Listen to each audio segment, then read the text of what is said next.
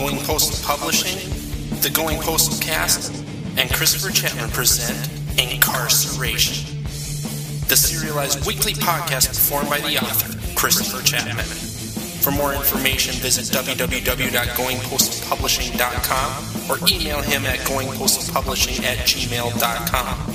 This podcast is not suitable for children. It has violence, gore, and lots of naughty words. If you can't handle that, go somewhere else. And now, on with the story, or whatever other crap I decide to come up with. Chapter 40. Jason tried desperately to get to his feet. Every piece of his body felt 100 times heavier than it should have. Why was he on the floor anyway? His eyes scanned the room. He saw a fire at the back of the cell and the old man throwing things onto it. Was the old man's name Matt? He believed it was. Jason tried to remember what happened, but found that the memory was locked behind a door that he didn't have the key for. His head hurt like it never had before. No, that wasn't right. He had felt like this before. It wasn't all that long ago either. Hadn't he had a concussion, or something like it, not that long ago? Maybe as early as this morning? He believed he had. Had he hit his head again? Matt had gone to the cell door. Something had captured his attention. Jason got his hands underneath him and started working himself to his feet. He couldn't believe how much everything hurt. When I get done with this, I'm taking a vacation, he thought. What exactly was this anyway? He felt as if there was something important he needed to remember. He searched his mind, but kept coming up with hazy memories that didn't seem to make any sense to him.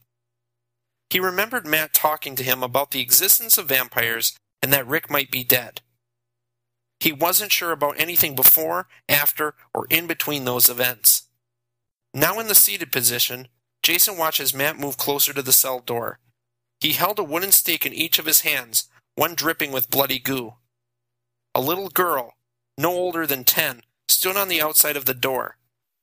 She had black hair and a pretty face, well, all except for those large teeth that protruded from her mouth. "Laura?" Matt asked, sounding extremely compassionate. Matt knew her. Jason tried to think of who she could be. Could it be his daughter? His mind kept telling him that Matt had a daughter that had been killed by vampires. Jason stood and stumbled towards Matt. He stood about 2 feet behind him. He didn't think that Matt was aware that he was back there. He seemed to be completely engrossed in talking with this little girl. "Yes, Daddy," the little girl said in a voice that wasn't quite human. It seemed tinny, as if it had been spoken from the inside of an old soup can. "Oh, my sweet angel," Matt said, dropping to one knee. Their faces were closer together now. "Oh, I'm so sorry about what happened. I'm so sorry." "You will be joining us soon," his daughter said. "Death is coming for you. Will you embrace it, the way I have?" "What?" Matt couldn't speak, not completely. "Is this how you want to be? What about the dreams? Weren't you telling me that you wanted to be freed?" The daughter's head angled to the right. She gave him a look of curiosity. Was that it? Yeah, he believed it was. She gave him a curious expression, as if she were trying to process the question. "Death is coming," the daughter repeated. "I suggest that you embrace it. Otherwise, I cannot guarantee what will happen." "Oh, baby," Matt said. He was crying. "I can't believe I've been wrong all these years. Everything I've done, has been to free you." Jason watched closely and noticed something. He wasn't exactly sure that he had seen it, but there it was nonetheless. Even with his brain in unbelievable pain and the entire world coming to him through a murky haze, he was positive that he'd seen a single tear escape Laura's left eye, rolling down her cheek towards her chin. "Daddy!" Laura called out, sounding more human than at any point previously. She moved forward, looking like a girl that wanted nothing more than to give her father a hug. Matt was about to do the same. He crept forward, extending his hands out the cell door. "Don't," Jason said. It was the only word he could get out before the headache hit him like a brick. He put a hand on each side of his head, as if he were trying to keep his brains from escaping through his ears. Matt pulled his hands back, and Laura stopped dead in her tracks about a foot away from the cell door. Her eyes moved to Jason, as if she was seeing him for the first time. She didn't look upset, but it appeared as though the brief glimpse of humanity he'd seen had vanished. She took a step back, moving away from her father. Matt bowed his head. He had obviously thought that he was going to get to hold his daughter. Jason had no problem with that, other than the fact that she was a vampire and likely would have ripped his throat out with her large teeth. A large dark shadow appeared behind Laura, moving forward slowly. Jason watched as a shadowy figure appeared in the light of the fire. The vampire was large, well over 6 feet tall. For a brief moment, Jason believed that it was his father. No, this guy was too big to be his father. His hope died down. Matt lunged to his feet, slamming himself against the cell door. "You fucker!" he shouted, slamming his fists against the steel bars of the cell door. "I am going to kill you. I won't even bother sticking the stake in your heart. I'm going to keep shoving it up your ass until it comes out your fucking mouth. Do you hear me? You think that you can kill my daughter and keep on living? I will kill you." Jason was astonished by Matt's outburst of emotion, most of which was anger. His eyes moved to the large man standing at the outside of the cell. It was the first time he'd gotten a glimpse at the face of this monstrosity. What he saw startled him. The face, the body, the mustache. He recognized this man.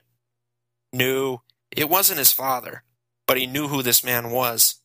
He looked exactly the same as he had on the day he died, the only exception being that he was missing his left eye. An empty socket stood where an eye should have been. His brain ached as his mind searched for the right name. He knew this man like he should have known his own name. Suddenly, it became as clear as a bell to him. "Brian Normand?" Jason asked. The large man turned and looked at him. A small smile spread on the man's face. It was as if he'd just seen Jason for the first time. "Jason Rangel," Brian said in an inhuman voice, nearly laughing. "Well, well. Somebody here said that you might be here. It'll be like killing 2 birds with 1 stone." "I am going to kill you," Matt shouted. His voice was deeper than normal, as if he was trying to convey his anger. "I'm going to stick the stake in your fucking heart. Come close enough so I can finish this." Brian looked back at Matt for a second. That smile of his grew in size and intensity. He laughed, as if there was some inside joke that only he was in on. He turned and faced Matt's daughter. He extended a hand and finger, pointing. "Go," Brian said in a commanding voice. Matt's daughter bowed her head and walked away, disappearing into the darkness. "Laura!" Matt screamed, moving dangerously close to the bars. "Laura, come back. I can free you." Matt took a step back. He was in tears and dangerously close to losing it. Brian lunged forward, slamming against the bars as soon as Matt had backed away. The bars bent inward, looking like half moons. How strong was Brian? The other two had worked together and couldn't break the belts. Brian was bending steel. Brian grabbed a bar with each of his massive hands. He pulled them outward, bending the bars as if they were made out of toilet paper rather than steel. He created a hole large enough that he could slide in if he turned sideways, which was his plan all along. He turned sideways and slid between the bent bars, entering the prison cell with the inmates. Jason saw that Brian had no interest in him. He was completely focused on Matt. Matt looked at Jason and spoke in a calm voice. "Whatever happens, you make sure you get the hell out of here." Jason understood, but there was no way he was going to allow Matt to fight this behemoth all by himself. He bent down and lifted the stake he dropped, holding it in a defensive position. He was ready for Brian if he saw an opportunity. Matt lunged forward, swinging both stakes towards Brian. Brian lifted his arm, easily batting away Matt's attack. Brian moved forward, much more quickly than any man of his size should. He tried to grab hold of Matt with those large hands, but Matt ducked out of the way, thrusting forward with another stake. Brian dodged that, moving his chest away from the thrust. Jason watched everything as if it were happening in slow motion. He was in awe of the movement as they attempted attack after attack on the other. Matt would lunge with a stake, only for Brian to dodge. Brian would use those hands and teeth, but Matt seemed to know every move he was going to make. For a man over 50, Matt was amazingly quick and agile. Jason could only hope to be half as agile when he reached that age. Jason's breath caught in his throat when Brian moved forward with his big hands, trying to punch. Matt had anticipated that blow, moving his head out of the way and ducking underneath the attempt while moving upward with the stake. Brian's next attack was already on the way, and Jason thought that Matt wasn't prepared for it. He was wrong. Throughout the altercation, Brian had avoided using his teeth. Jason found that this was all a ruse to lull Matt into believing that he wasn't going to use them. Brian's mouth was larger than any other that Jason had ever seen before in his life. The teeth could only be described as possibly belonging to a dinosaur like Tyrannosaurus.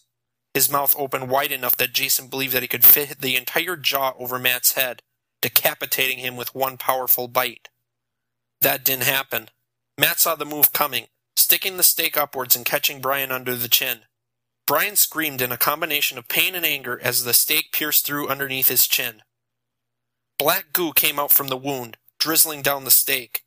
Matt pulled the stake free and tossed it to the ground as if it were on fire. He backed away, his eyes as large as silver dollars. Brian moved forward, his hand moving up to cover the wound. Jason watched in disbelief as the hole sealed itself. Brian's hand rested there for no more than 2 seconds before he removed it, showing a new scar that looked as if it were months old, rather than seconds. More of the black goo dribbled from between Brian's massive razor-sharp teeth. "What's the matter, old man?" Brian asked. "Getting too old for this? Oh, how your daughter was grateful when I took her away from you. She blames you for the death of her mother." "You lie!" Matt shouted loud enough for Jason to feel the rattle in his chest. Matt lunged forward with the remaining stake held firmly in his hand. He moved to the right, getting Brian to turn.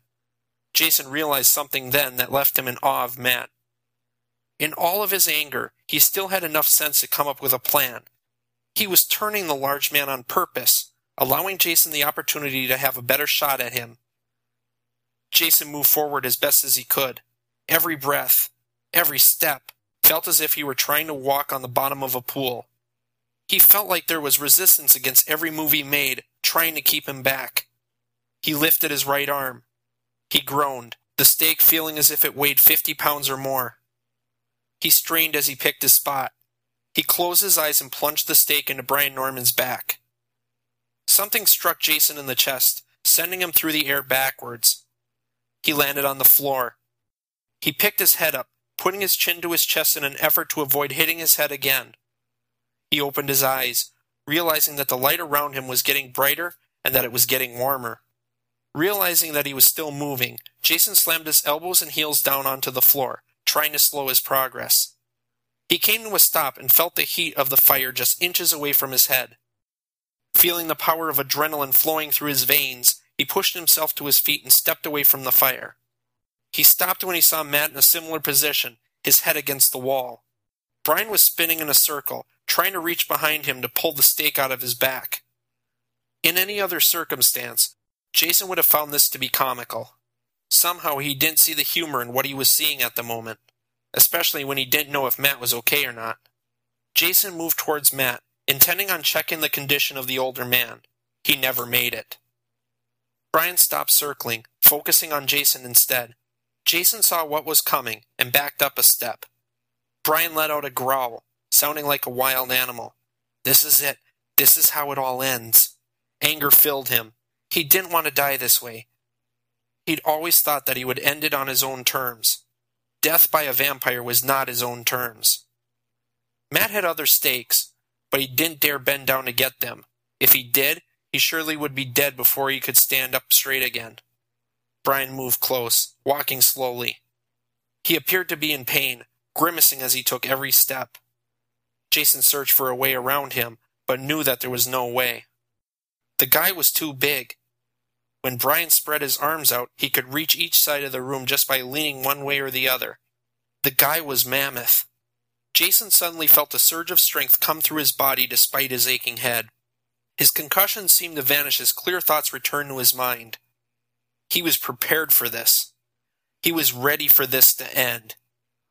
All the years that had gone by since the death of his parents had been hell. The nightmare before him was no better. If he died, none of that would matter. He wouldn't have to worry about this anymore. He would be one of them.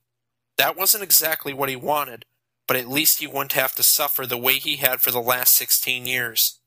Jason Wrangel would no longer exist. He wouldn't have to care any longer. "Come and get me, you big bastard," Jason shouted. As Brian accepted his challenge, moving forward more quickly, he saw other movement out of the corner of his eye.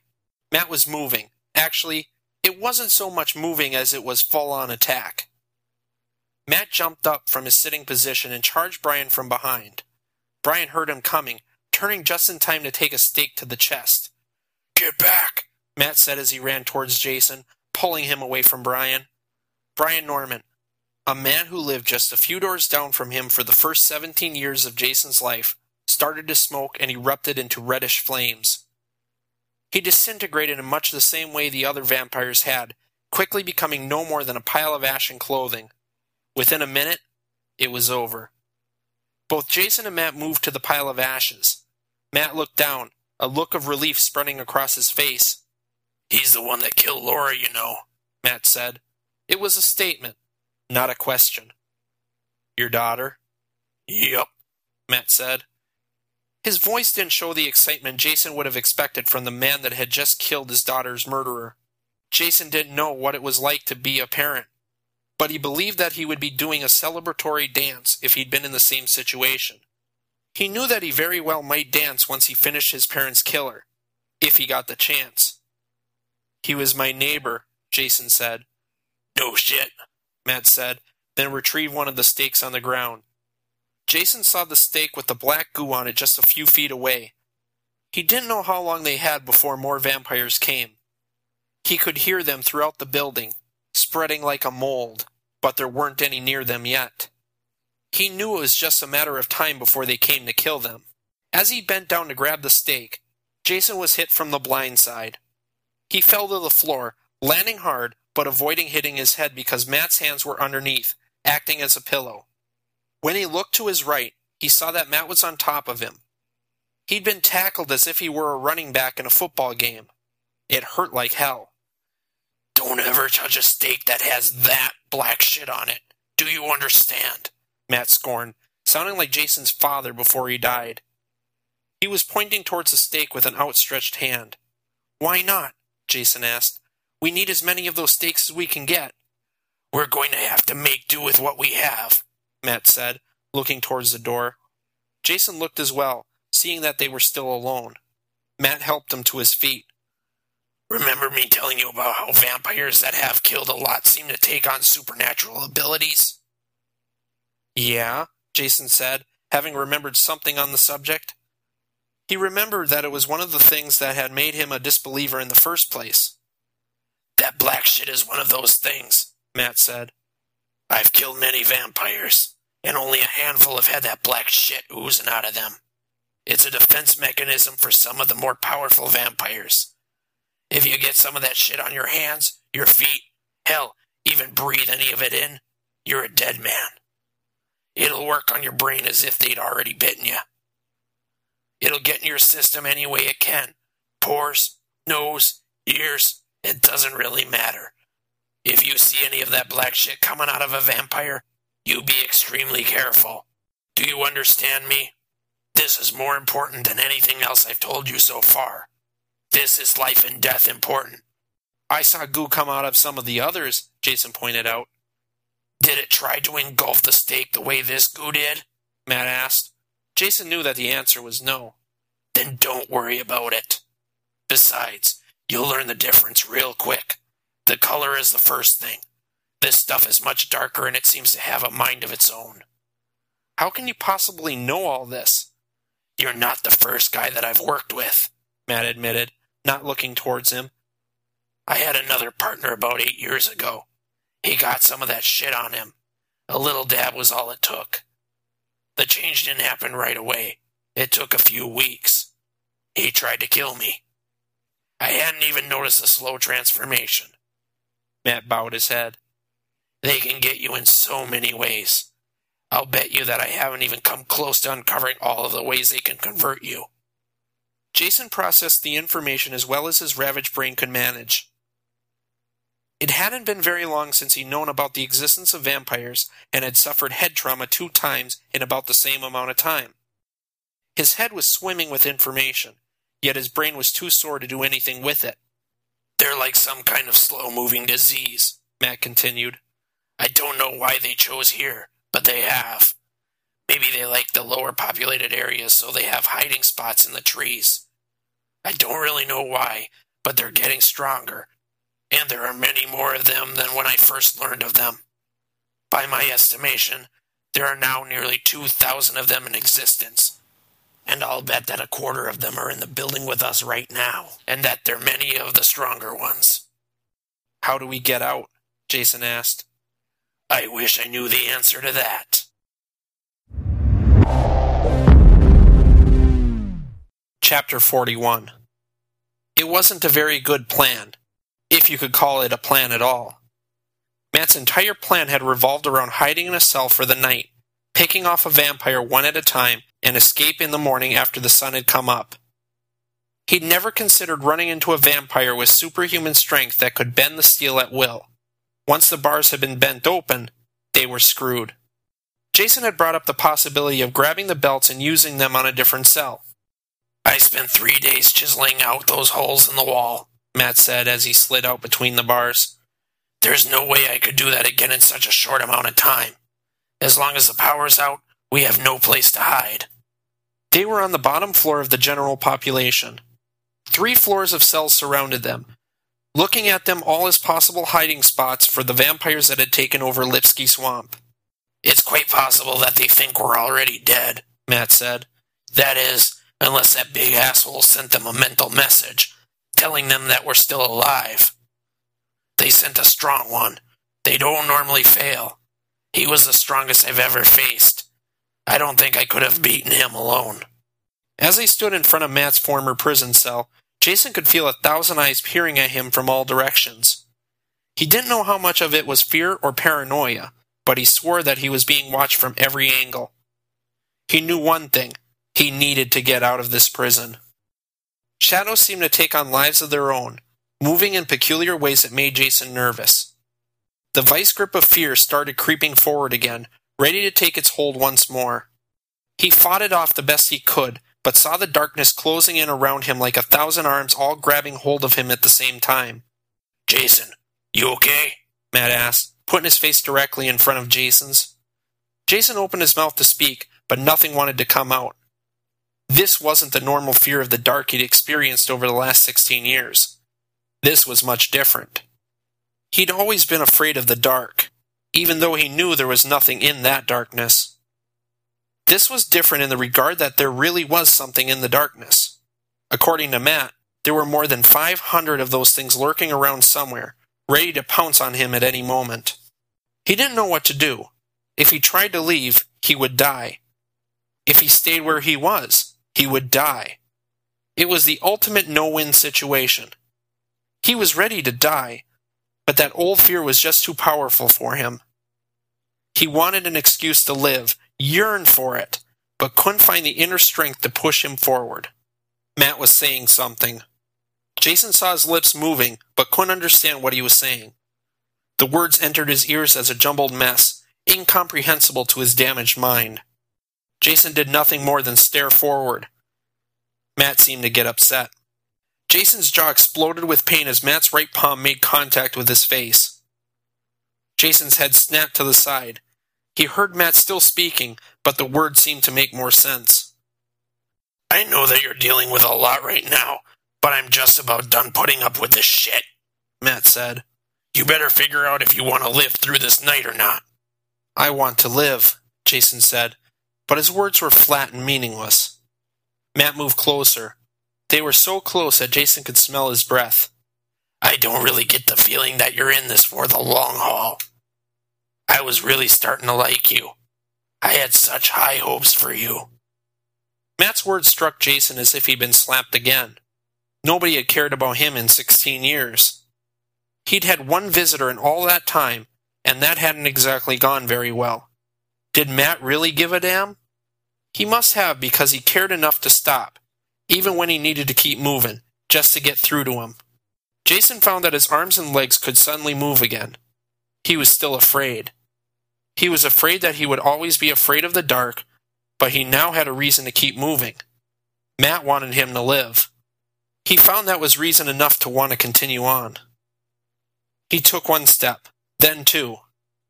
Within seconds they were moving past open prison cells, some filled and some empty. As they moved, they gained the attention of the vampires within, who seemed to smell them with their extra sensitive noses. "Don't stop, no matter what happens," Matt said in a flat, firm voice. "I will not wait for you, nor should you wait for me. There's a good chance that one of us might not make it out of here alive." Jason didn't like the sound of that. It was probably the most cryptic message he'd ever been given by another human being. Well, other than the collection of witnesses and attorneys at his trial. He knew that his chances weren't very good, but he was determined to try. Matt had given him that much. Nobody else had given half that much effort, even the people he thought cared about him. Even if he died during an escape attempt, that would be similar to dying on his own terms. The point was that he wasn't giving up, no matter what the fear in his mind told him to do. They picked up the pace, nearing a full run.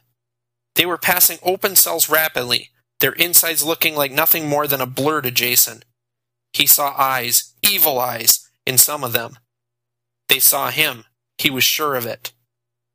They would soon be following them, each one decreasing his chances to survive. "I don't like our chances," Jason said to Matt as they neared the exit. "My plan didn't really call for us to leave that cell," Matt said as he reached out to press against the door. He stopped suddenly, looking at Jason. "I don't really know what lies on the other side of this door," he said. He handed Jason one of the remaining 3 stakes. "I have a feeling that this could be it. Do the best you can. Hopefully we'll see each other on the other side." Jason didn't say anything. He didn't need to. They nodded at each other, a man's way of acknowledgement. They understood each other as if they were old friends, not the 2 strangers that they were, having known each other less than 24 hours. Matt pushed the door open. They went through. All hell broke loose. You've been listening to the Going Postal Cast. For updates about Christopher Chapman, his stories, and future podcast happenings, be sure to go to goingpostalpublishing.com. If you want to follow along on Twitter, twitter.com/goingpostalpub, or like him at facebook.com/goingpostalpublishing. This podcast is copyright 2012 Going Postal Publishing.